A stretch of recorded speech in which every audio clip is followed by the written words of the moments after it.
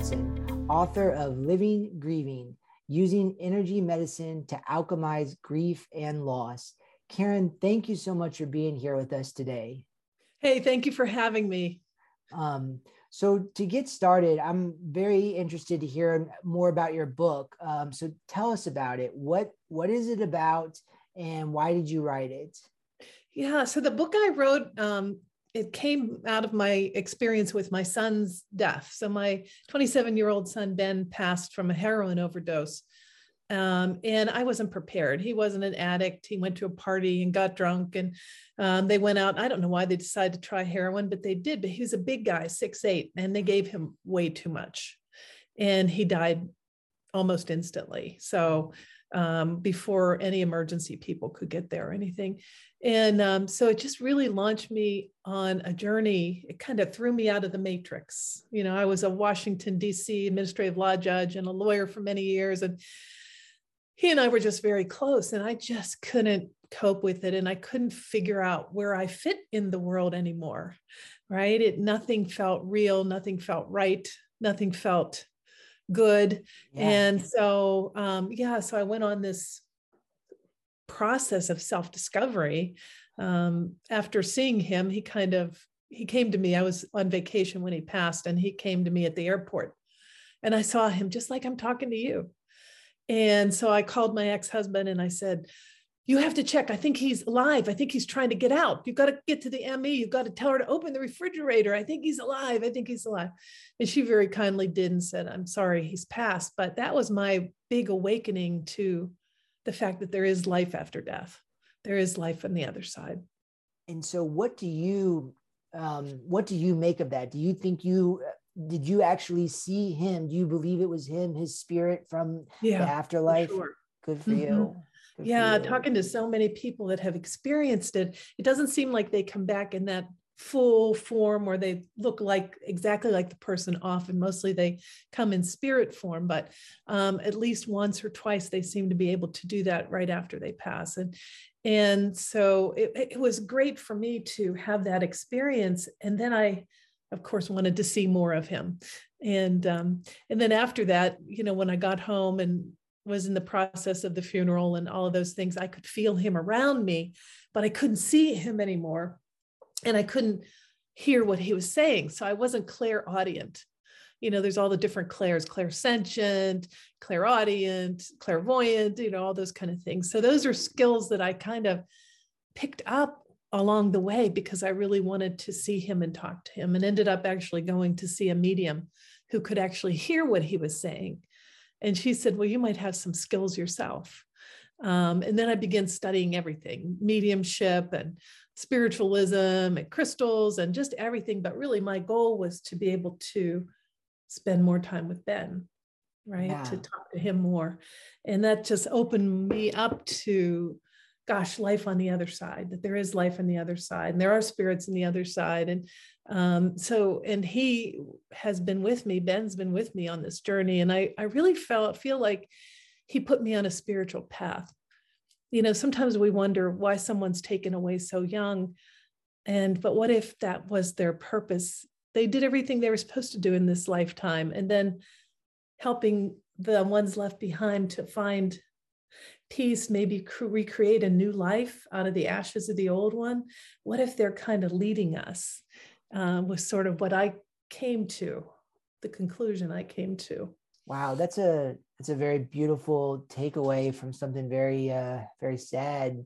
You know, can you walk us just through that whole experience? I mean, like, I imagine when it first happened, did you experience some of the traditional stages of grief, like sadness or despair? I mean, did you have that? I mean, oh gosh, yes. I was a mess. I was a complete mess. So, I mean, I had a friend that came and stayed with me for a week. I was just numb. I was in shock. I think that's what happens first. You know, it's like numbness and shock. And then things that happened that, my job, I talk about this in the book, said, okay, you can have 2 hours off for his funeral. What? Right. You can have the 2 hours. And I'm like, are you kidding me? That was it?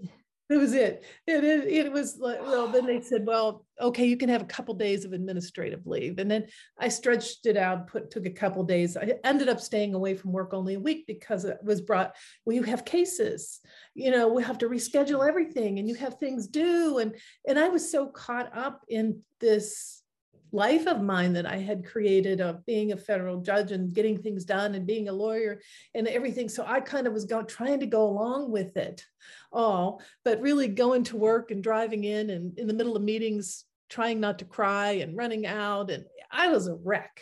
So, I mean, my house had a second story where the bedroom was. So I couldn't make it up the steps. So I would lay on the steps and scream until I threw up until I threw up blood. Jeez. So it was, I was absolutely a complete and total and thorough wreck. And it was a long process of getting to the point that I am now. And it's a process of finding really, I think, a spiritual path and direction and deciding this life where I'm in the second worst traffic in the country for 30 years and working with people I don't relate to anymore and a job I don't relate to and boxes of hearing things, papers, documents stacked up to the ceiling. I couldn't do it anymore. Yeah. I just couldn't do it. I just didn't fit anymore. And the spiritual part, developing my spiritual part and thinking, well, if the Washington Post would get a hold of that, judge is, pursuing spiritual or pursuing shamanism, deciding her cases with her rattle or, it would have just been ugly. Yeah. So it was coming, I kind of had to make a choice. And for me, fortunately, I could retire. Okay. I was able to retire. And then I put my house up for sale. It was a down market and everything was sitting. Mine sold full price in 3 days. Wow. And then I had to get 30 years worth of stuff, all the stuff we accumulated. And so but the right people always came along at the right time. Oh, try this company, try that company, do this, do that. And somehow 5 weeks later, I was out of the door and I had been training with Alberto Villoldo in the Four Winds Society, and he had asked me to train with him. And so I had been offered to be an assistant in Chile, where they have their retreat center. And so, but I hadn't heard from him. And so I had the very last day when I sold the house, I had a sand painting and I closed the sand painting. It was kind of, where am I going to go? Me and my little dog, where are we going? No plan really. And he called and said, hey, can you come to Chile for a month? And so that was my first entree. And from there, my house sold, my things were gone. My little dog had a sitter, and it turned into a 2.5 year journey all over the world, talking to shamans and doctors and all kinds of mystical, magical people and just regular people, because after all, it's sometimes both. We need both, not just one or the other. Right. Yeah. So tell me about that. You mentioned this spiritual journey. What were some of the things that you were learning about yourself? And also, what were some of the skills that you were developing along the way? Mm-hmm.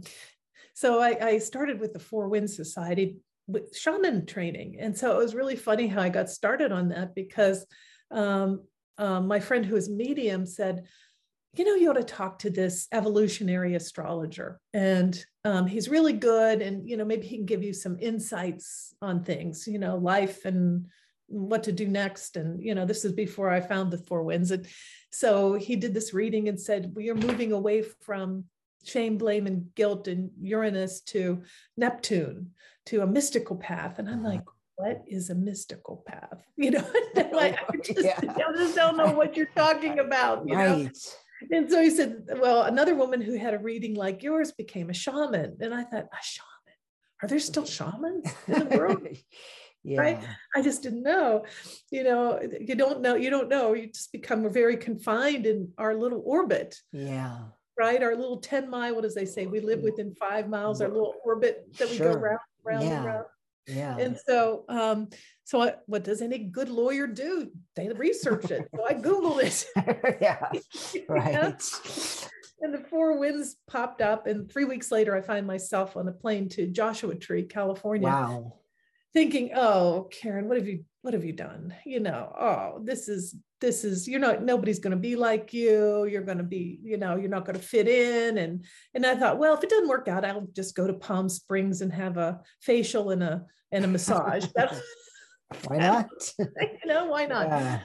And so, but it was beautiful. It was a beautiful class. And then I just wanted more and more. So the way you learn medicine wheel is to go through all the directions, south, west, north, east.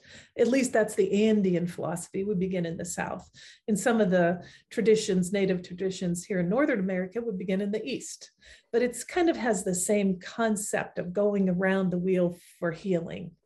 Okay. And it's associated with archetypes and archetypal animals that are different from culture to culture, but kind of have the energy that help us to transform. And so I was really deep into it. And then when I finished the medicine wheel, that's when I knew I had to leave home and I needed to leave things and I needed to shift things. And at first I thought I'll just write a blog, right, about my travels. And then the blog turned into a book. And then the book turned into a spiritual book. And then it turned into this journey of the bereaved. Wow. I think, yeah. So, we're very familiar, some of us are, with Joseph Campbell and the hero's journey. Yeah. And Paul Bunyan and his journey. And so we know about journeying and we know that journeys are transformative. But what was downloaded to me spiritually was this journey of the bereaved through transition, resurrection, and rebirth. And I take the journey through the medicine wheel using the 16 practices that Alberto Villoldo has associated with his version, the Four Winds version of the medicine wheel. So things like non-judgment, non-suffering, non-attachment, the beauty way, these things that we've heard, but we haven't really used them to any extent to help us with our grief, especially people who are experiencing stuckness, deep grief. And there's a lot of books that tell us, okay, this is what you should do next. You should, go see a movie, go on a date, go do this, go do that. That's great. This is all in the physical realm. Yeah. But what if the reason we're stuck and the reason none of those things are appealing is because we have some inner work to do first? And if we do that inner work in ceremony by lighting a candle and asking the smoke of the fire to take our prayers and our intentions, whatever your concept of God is, we get out of our reptilian brain into our neocortex.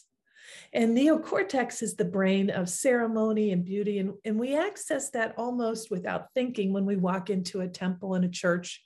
We see candles and we just go up, we light a candle. It's just almost automatic. Yeah. So when we're in that energy, when we're actually moving our brain in our perceptual state, things can move with the lightness of a downy feather blowing in the breeze instead of the physical realm where you're like, I can't move, I can't see it. So in addressing, the places where we're stuck, like everybody's stuck somewhere else in their grieving, judging. Who judged us? Who are we judging? Maybe ourselves, maybe even our loved one. I mean, it came to me that, after people telling me, oh, he's in a better place, I was getting so frustrated with that. I thought if one more person tells me he's in a better place, there's going to be some that's going to happen. You're going to be in a better place in a minute. Yeah. It's those kind of things that we say to people who are grieving that really just don't work very well. And also let us know that maybe we have some anger at our loved one. We're judging them. And that's hard to say. It's like, don't speak ill of the dead. Well, he did a dumb thing, right? That was not supposed to be. That wasn't the life where, in my mind. So yeah, we have some anger at our loved ones. And often I hear people say, well, they wouldn't go to the doctor, or they refused to do this. They refused to change their diet. I should have done this. I should have done that. So we're carrying a lot of noise in our heads. Yeah. And writing can be very cathartic in the way, especially if you write it down, knowing that on little pieces of paper, knowing that you're going to burn them. So you can be radically honest because nobody's going to read it. What do you suggest people write down when they're grieving? Yeah. So, well, I have the 16 practices that are in my book. So begin with the first practice is non-judgment. Okay. Who are you judging? Who's judging you? So you write it down, you think to yourself, like, I felt very judged by people around me. Here I am, a judge, and my son dies of a heroin overdose. And people kind of looking at you like, oh, well, you were too permissive. You worked too much. It's your fault. Oh, geez. My child would never do that. That's a really good one. Meanwhile, they have no idea what their child is really doing. Right. My son wasn't the only one that went to the party. He was the only one that died. So, all those judgments, and we carry that, and being able to release that in a ceremonial way lets us release it cellularly and really release it, so that it's the things that we don't look at. It's the things we press down. I don't want to see that. I don't want to talk about it. I don't want to think about it. Those are the things that make us sick. And then non-suffering, that's another practice. We suffer not because of what happened, but the stories we tell ourselves.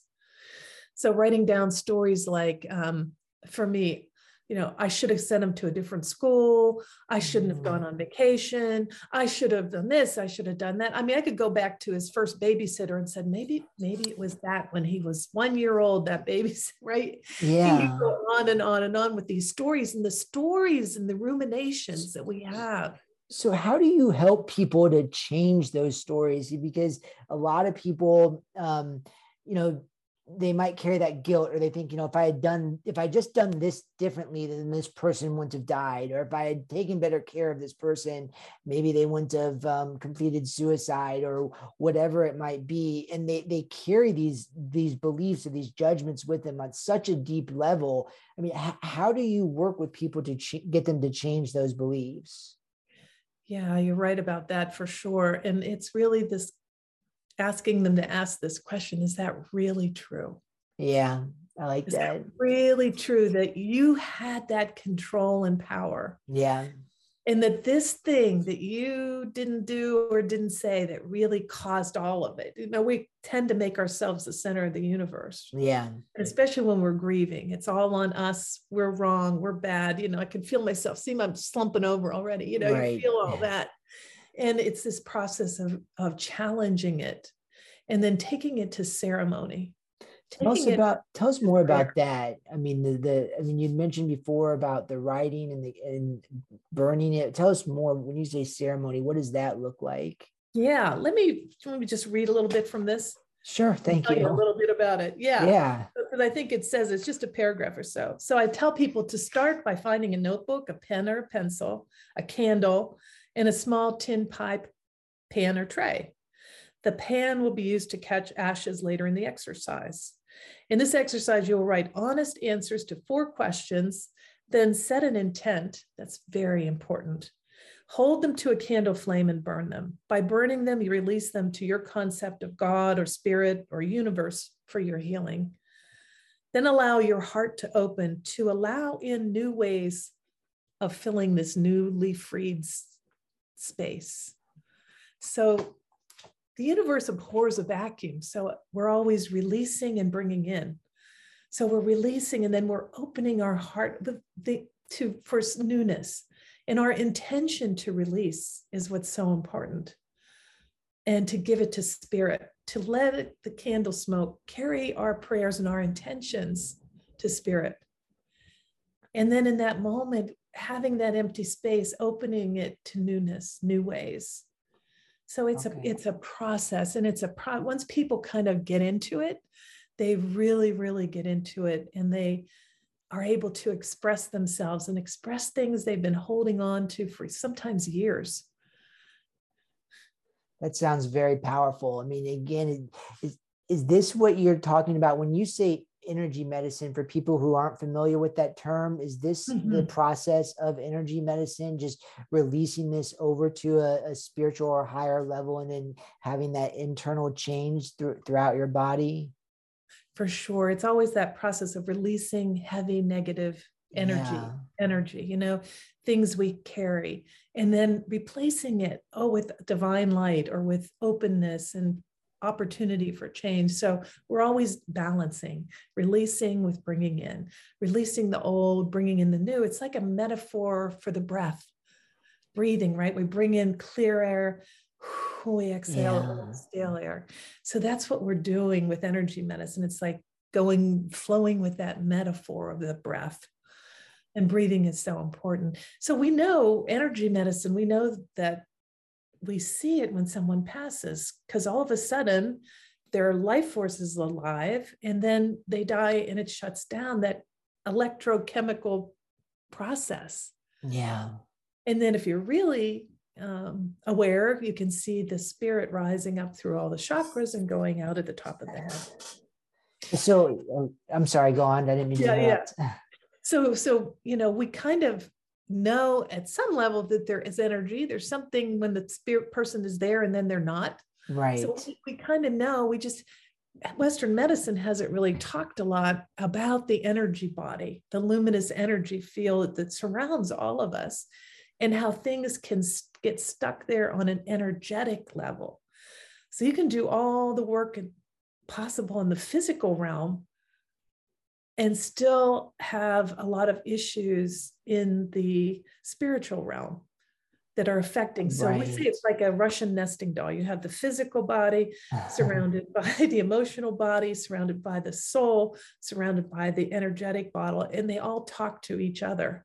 So we want to be able to work at all different levels. So when somebody has a broken leg, I send them to a doctor. Right? I can't try to heal a broken leg with energy medicine, but maybe we'll look into what's causing them to constantly fall and be so clumsy.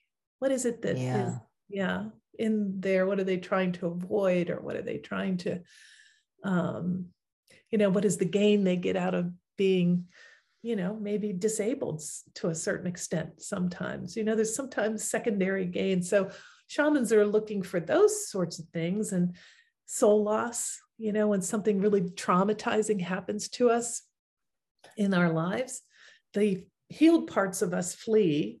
And in the Indian mythology, they flee to the lower world where they're kept safe. So here we're walking around, most of us, like with Swiss cheese, holes missing in our field of parts of us that fled during childhood or adolescence or young adulthood or whenever.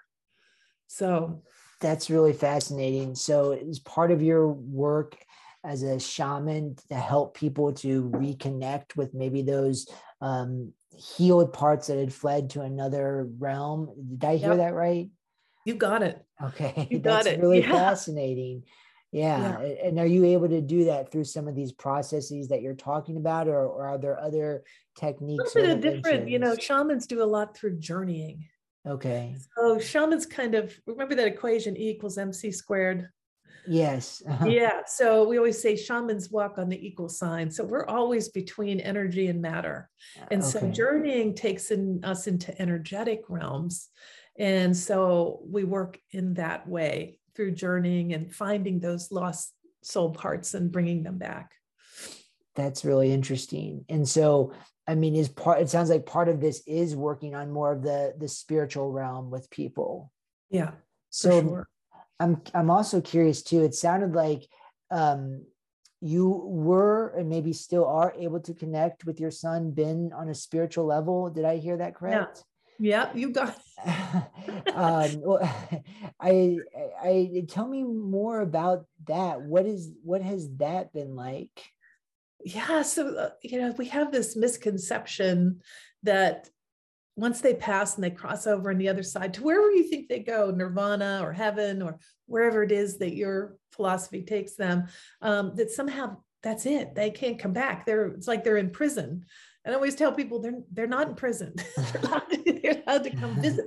So they do visit us, right? And sometimes we know it, we just sense their presence, or maybe say, if Dad was here, he would say, and really Dad's is saying it, right? So you're just picking up on that. Or you just feel like someone told me, as soon as I think of my dad before they died, I said, make the wind chimes blow. Oh, And every yeah. time I think about him, the wind chimes, and the wind chimes blow, even if it's a perfectly still day, right? So we know that they can come back and forth. A lot of times we think we've been so enculturated to think, oh, a ghost, oh, it's bad, oh, this is scary, right? And meanwhile, it's not scary at all. So yeah, so Ben helps me. So I do a lot of work helping transition souls to the other side. Sometimes souls get a little stuck in between worlds, especially suicides and people that have a lot of unfinished kind of business here. And so we can help them to fully cross over to the other side. So Ben helps me with that. And okay, so that sounds very, very interesting and also pretty intense. I mean, can you tell us a little bit more about that? Like, what are some of the issues and interventions that you use to help with stuff like that? Yeah, so we do a lot of work with deathbed. So when we're at the deathbed of someone, okay. we really help the families to connect. Like, okay. Who do you need to say I love you to? I'm sorry, regrets. We want to make sure all these things happen. Okay. And then do some shamanic work, the illumination type things where we're using medicine stones to release heavy energy so that this spirit can cross over very lightly. Having said everything they need to say all the words, contact people, do all these things. And so once their spirit passes, I'm able to see, because I've been doing this for a really long time, I've been able to see where they go. And just like priests do, unwind chakras, we do it a certain way, like a great death spiral. We open their chakras, we send them off, and then we seal them because we want to make sure that their spirit doesn't come back in their physical body. We want them to keep going and keep going off to the other side.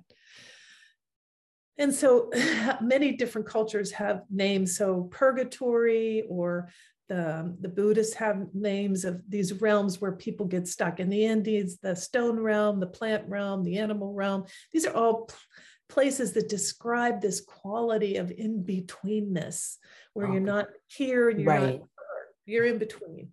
And how can we help people that are in between to become unstuck and to move on? And so that's what shamans do too. We help them by several different processes, kind of lengthy to describe, but to help them bring their spirit down and help them to then go off. Okay. Thank you. Yeah, thank you for sharing that. It was very, very interesting, and that's helpful. Because I noticed on your website you offer some different services and different sort of consulting work. Is this the type of work and services that you offer to people? Yeah. So people who are dealing with any kind of life crises or situations that aren't resolving, a lot of times coming to a shaman is sort of the path of last resort. I've tried everything else, right? And nothing else is working. So, okay, let me try the shaman over here. A lot of people, and some people it's very foreign to. It was foreign to me. I didn't know what a shaman was. So I totally get it, right? But there's just ways of really helping people with their grief and to help process things on an energetic level so that then they can begin to function on the physical level. What if the dysfunction on the physical level is caused by not really getting to the root of the energetic or spiritual issues? Okay. So that's where shamans work. And you do and part of that process is doing some of the writing, the ceremonies, and the burning and offering it over to their higher power or spirits. Yeah. Mm-hmm. Wow. We use medicine stones. So we call it a mesa. It's a shaman's mesa or altar. Yeah. So those stones we put on different chakras, and that helps to release heavy energies. So, the chakras are attached to nerves or attached to organs and hormones. So this whole system of our body, if it's out of balance, then nothing is talking to each other. The adrenals aren't talking to the thyroid, isn't talking to the hippocampus, and everything is kind of off. So putting things back online, people can find a profound level of healing that that it kind of defies modern medicine in a little bit, Right. right? Yeah. Yeah. And that's okay, right? So Yeah. I I mean, guess it's both. Sometimes now you'll see in other countries, not so much here yet, although the VA is using Reiki, which is a form of energy medicine they for pain. do. I actually work as a psychologist at a VA, and they have initiative to offer holistic health. So they'll offer Reiki, Tai Chi, acupuncture. Some practitioners even use EFT there. So it has caught on and become a little more accepted, because you're right, for some of these people it really works and helps. It really, really works. It really helps. So, and there's a place in Arizona called the Sanctuary at Sedona. They have an unbelievable recovery rate for alcoholics and drug addicts. And it's run by a man who's actually a shaman, and he combines traditional medicine for traditional practitioners with shamanic practitioners.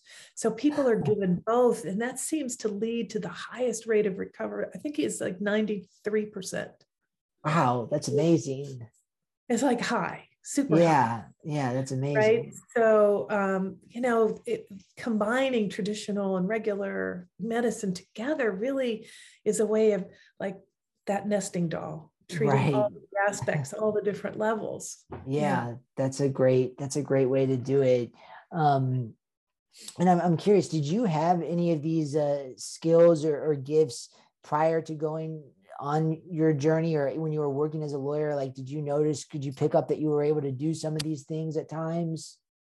No, I mean, when I was a child, I lived way out in the country, and I had an invisible friend I played with, and a fairy, and things like that. But my mother always said, don't talk to anybody about that. They're going to think you're crazy. Don't tell anybody. So it was sort of shut down. And then I wanted to be an anthropologist, an archaeologist when I grew up. And then, all the little girls went around. Boys wanted to be a doctor, and the girls wanted to be a nurse. I want to be an archaeologist. Wow.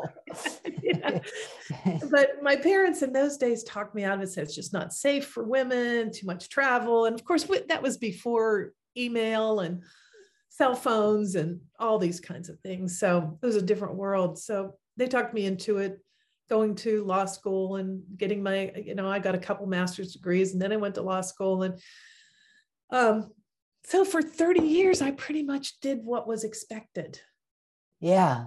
I mean, and it's do you keep in touch with any of the people that you worked with as a lawyer? I mean, what have they read your book?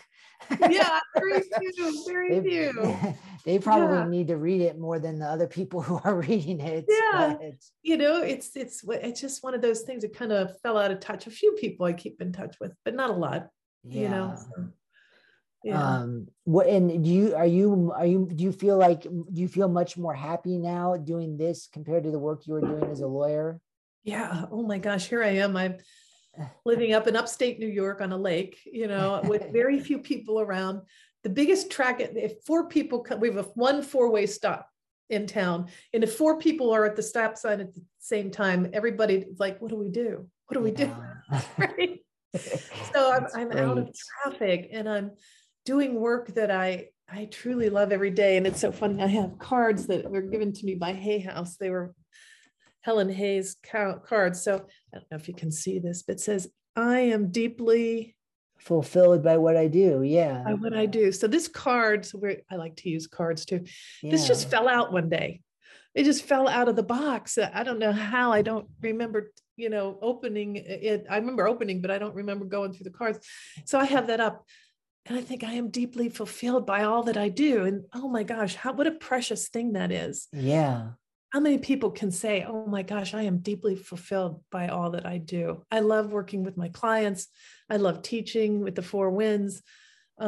This writing a book and having it published by Hay House. That's oh my God. Amazing. What a dream. So I'm so curious. Can you share a little bit about that? I mean, Hay House is one of the best publishing companies for holistic health in the world. I mean, so how did you go from? It still gives me shivers. Yeah. So how did that happen?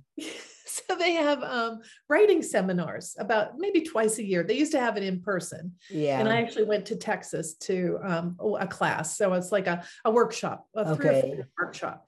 Now they have it online. And so at the end of the workshop, anybody who attended the workshop can apply to win this prize. Grand prize is getting your book published and $10,000. And there's second and third prizes too. So I went to this thing and I'm like, I'm going to submit this. So I'm busily doing this, you know, I'm going to get it, putting it through some people to help me editing, and someone to even actually look for cultural sensitivity. Cause I said, you know, if I'm sounding so white that it makes your eyes roll back, please let me know so I can fix it. It's funny. Yeah. So, you know, so I had it reviewed, I had all this, and then I submitted this thing. And, you know, as I'm writing it and as I'm finishing it, I kept thinking to myself, I'm going to win this. I just like I knew. Wow. I'm going to win this. I'm going to win this. I'm going to win this. And I won. That's awesome. Publishing contract, you know, and first book, and it was just amazing. It's just been such a beautiful ride. They're a wonderful company, and they're wonderful to work with. They send you a gift every Christmas time. And so this year I got those cards and that one that I pulled up, and I thought, that's it. I'm deeply, deeply, not just fulfilled, but deeply fulfilled. That's wonderful. So I don't know, this is kind of maybe a common question or maybe not, but you know, what advice would you have for people who are maybe doing good work? I mean, they're doing good, important work, but they aren't feeling fulfilled. But they're afraid to take that leap for whether it's financial reasons or just psychological reasons, or they're just feeling like, you know, I don't have that fulfillment I want, and I'm kind of afraid to take that leap. I mean, what advice would you have for them? Yeah. So what I was advised, and it's sort of Alberto Villoldo has coined this phrase, dream your world into being. Like, what the heck does that mean? Right. But we do, you know, we have a lot of power to make things happen, make choices. We don't think so, but we kind of create our reality around us. And we usually do it out of Newtonian physics. A plus B equals C. Okay. And so sometimes we do slightly, but say, well, okay, that was pretty good, but I'm going to up it a little. So we're still doing A plus B plus C, but we're just trying to make it a little shinier, a little better, but we're really not getting big results. So what I ask people to do is to have the big dream. Dream everything you would love to have, that feeling of abundance, happiness, joy, love, meaning, purpose, you know, not exactly, I want to be the CEO of IBM, because that's, you know, I'm not sure that's it. But the feeling of what it would be to have everything, to really to be able to say this, I am fulfilled by all that I do. Right. Yeah. To really be able to say that, what would it feel like?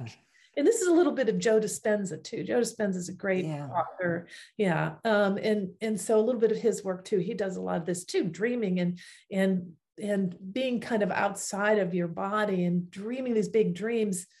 And so how would that feel? And bring that to your heart. And then dream a little every day. This is your little daydream. Yeah. And not even tell anybody, because if you told somebody, they'd say, how are you going to, you don't have the money, you don't have the right people, you don't have anything, you know, how are you going to do that?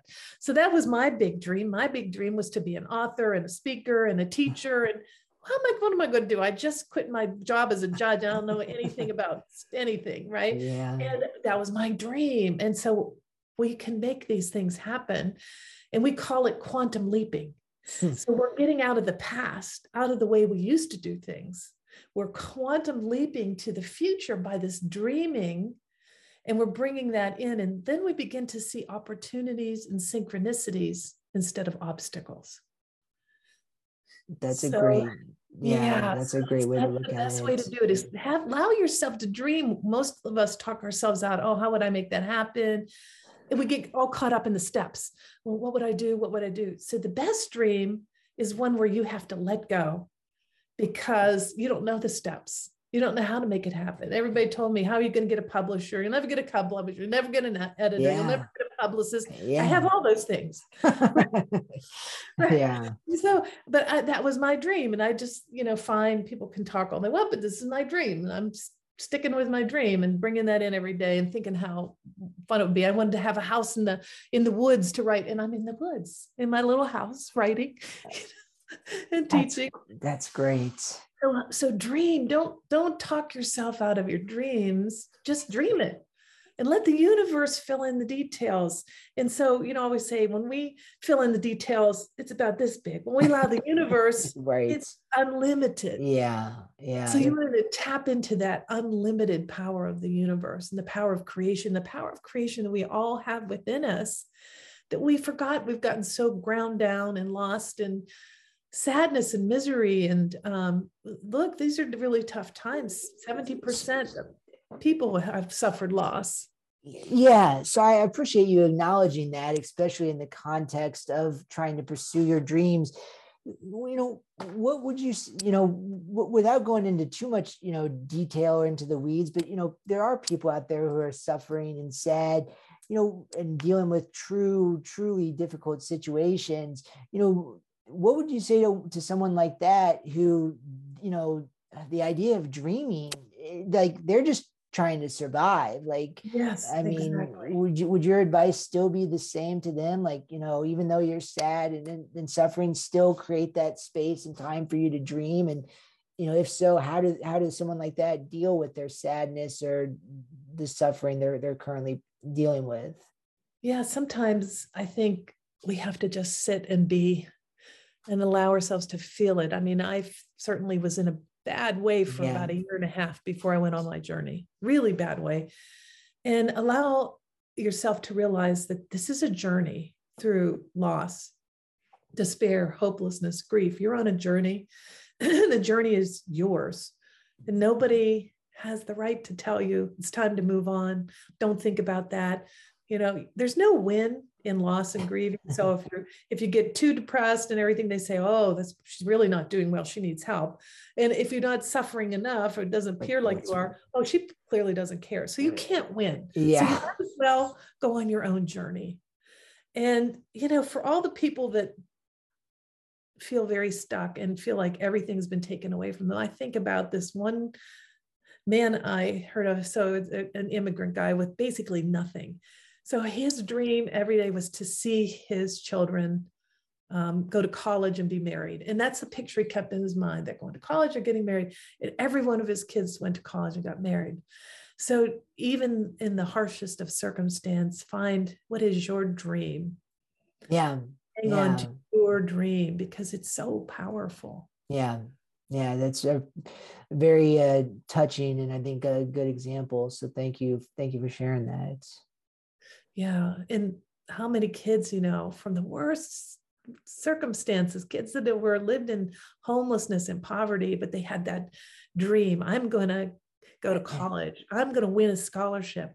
I'm going to, and they held on to it, even living on the streets, Yeah. And I think we don't teach children enough about that, finding that big dream and the feeling of it, right? Maybe not the specific, well, I don't know what I want to be. You don't have to know what you want to be, but how do you want to feel? Yeah. I want to feel safe. I want to feel, loved. I want to feel, like I've got meaning and purpose and I'm doing something really important. Right. So bring that feeling. I want to do that. Yeah, I like that. That's really well said. And I think also really important because some people might not know exactly what they want to do, but if they can get in touch with that feeling state, that can be a very powerful motivator and help them to move forward. We have covered a lot of topics tonight. And this has been really fascinating, but I also, your book is so rich and so deep. Was there anything else in your book that you were hoping that we could touch upon tonight? Oh gosh, there's so many things, but I think the two things, first of all, that grief is a journey, grief and loss, and it's your own personal journey. Yeah. And there are ways to walk through this before you get to the part of, okay, I'm going to go on a date and I'm going to go to a movie and do all that, maybe there's a little bit of preparatory work that you can do. Right. Right. And then the second is, we always say suffering is optional. Pain is optional, or pain is real, but suffering is optional. Right. And so at the 5-year mark, even after I'd written the book and done the work, I just got knocked over by grief with my son. But the difference was, it was things like, he's not here. He's, I'm going to always miss that, and not having the grandchildren and all that.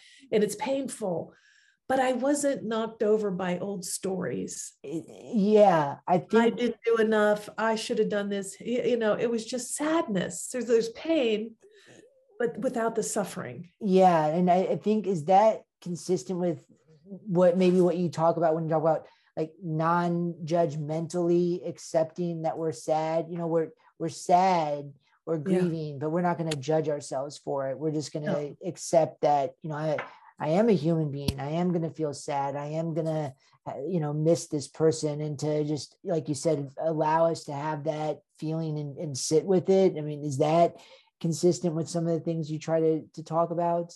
Yeah, because, I've heard this saying, and I think it's so true. So pain is the price of love.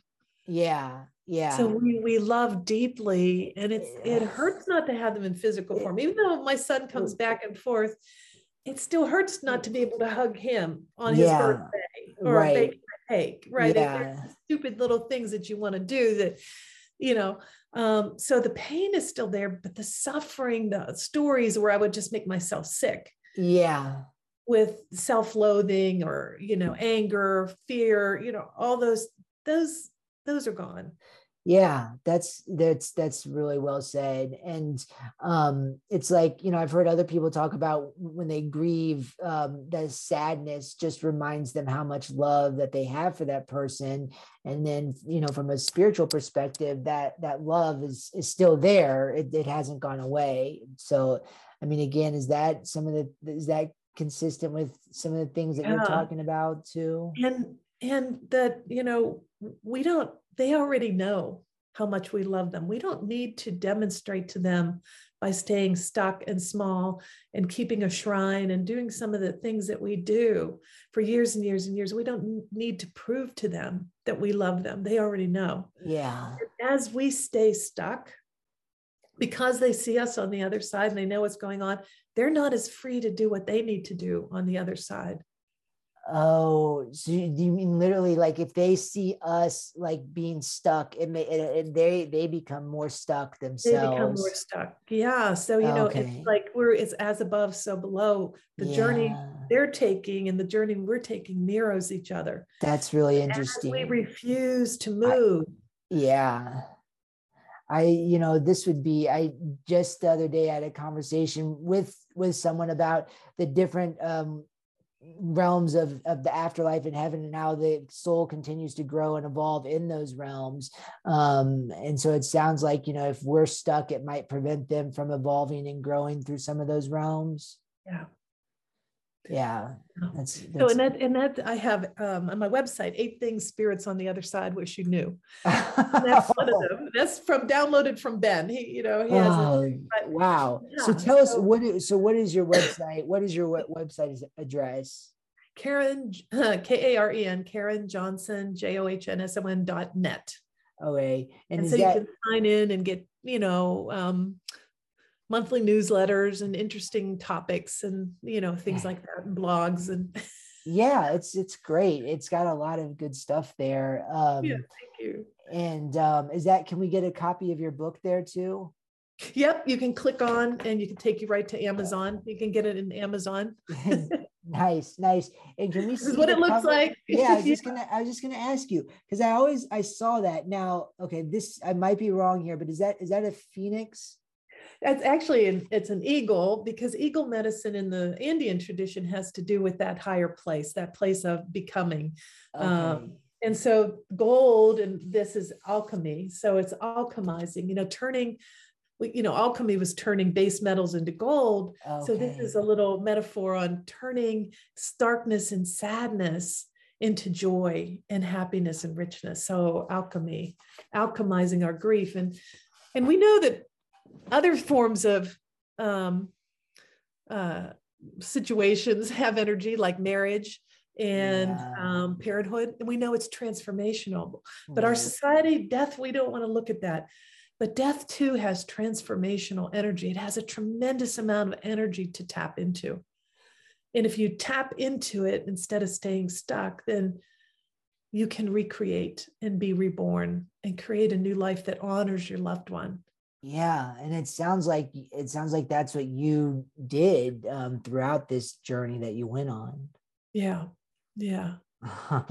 It's for Ben, but I think he led me there too. So that's beautiful. So yeah, well, Karen, thank you so much for sharing your time and your wisdom with us. I mean, can be kind of a heavy topic, but you brought a lot of inspiration and joy to it. So thank you for sharing your time and your wisdom with us. Hey, thanks for having me. All right. Well, this is Matt Welsh with Spiritual Media Blog, and today I've been with Karen Johnson, author of Living, Grieving, Using Energy Medicine to Alchemize Grief and Loss. Karen, thank you again so much for being here. This was a great conversation. Thank you.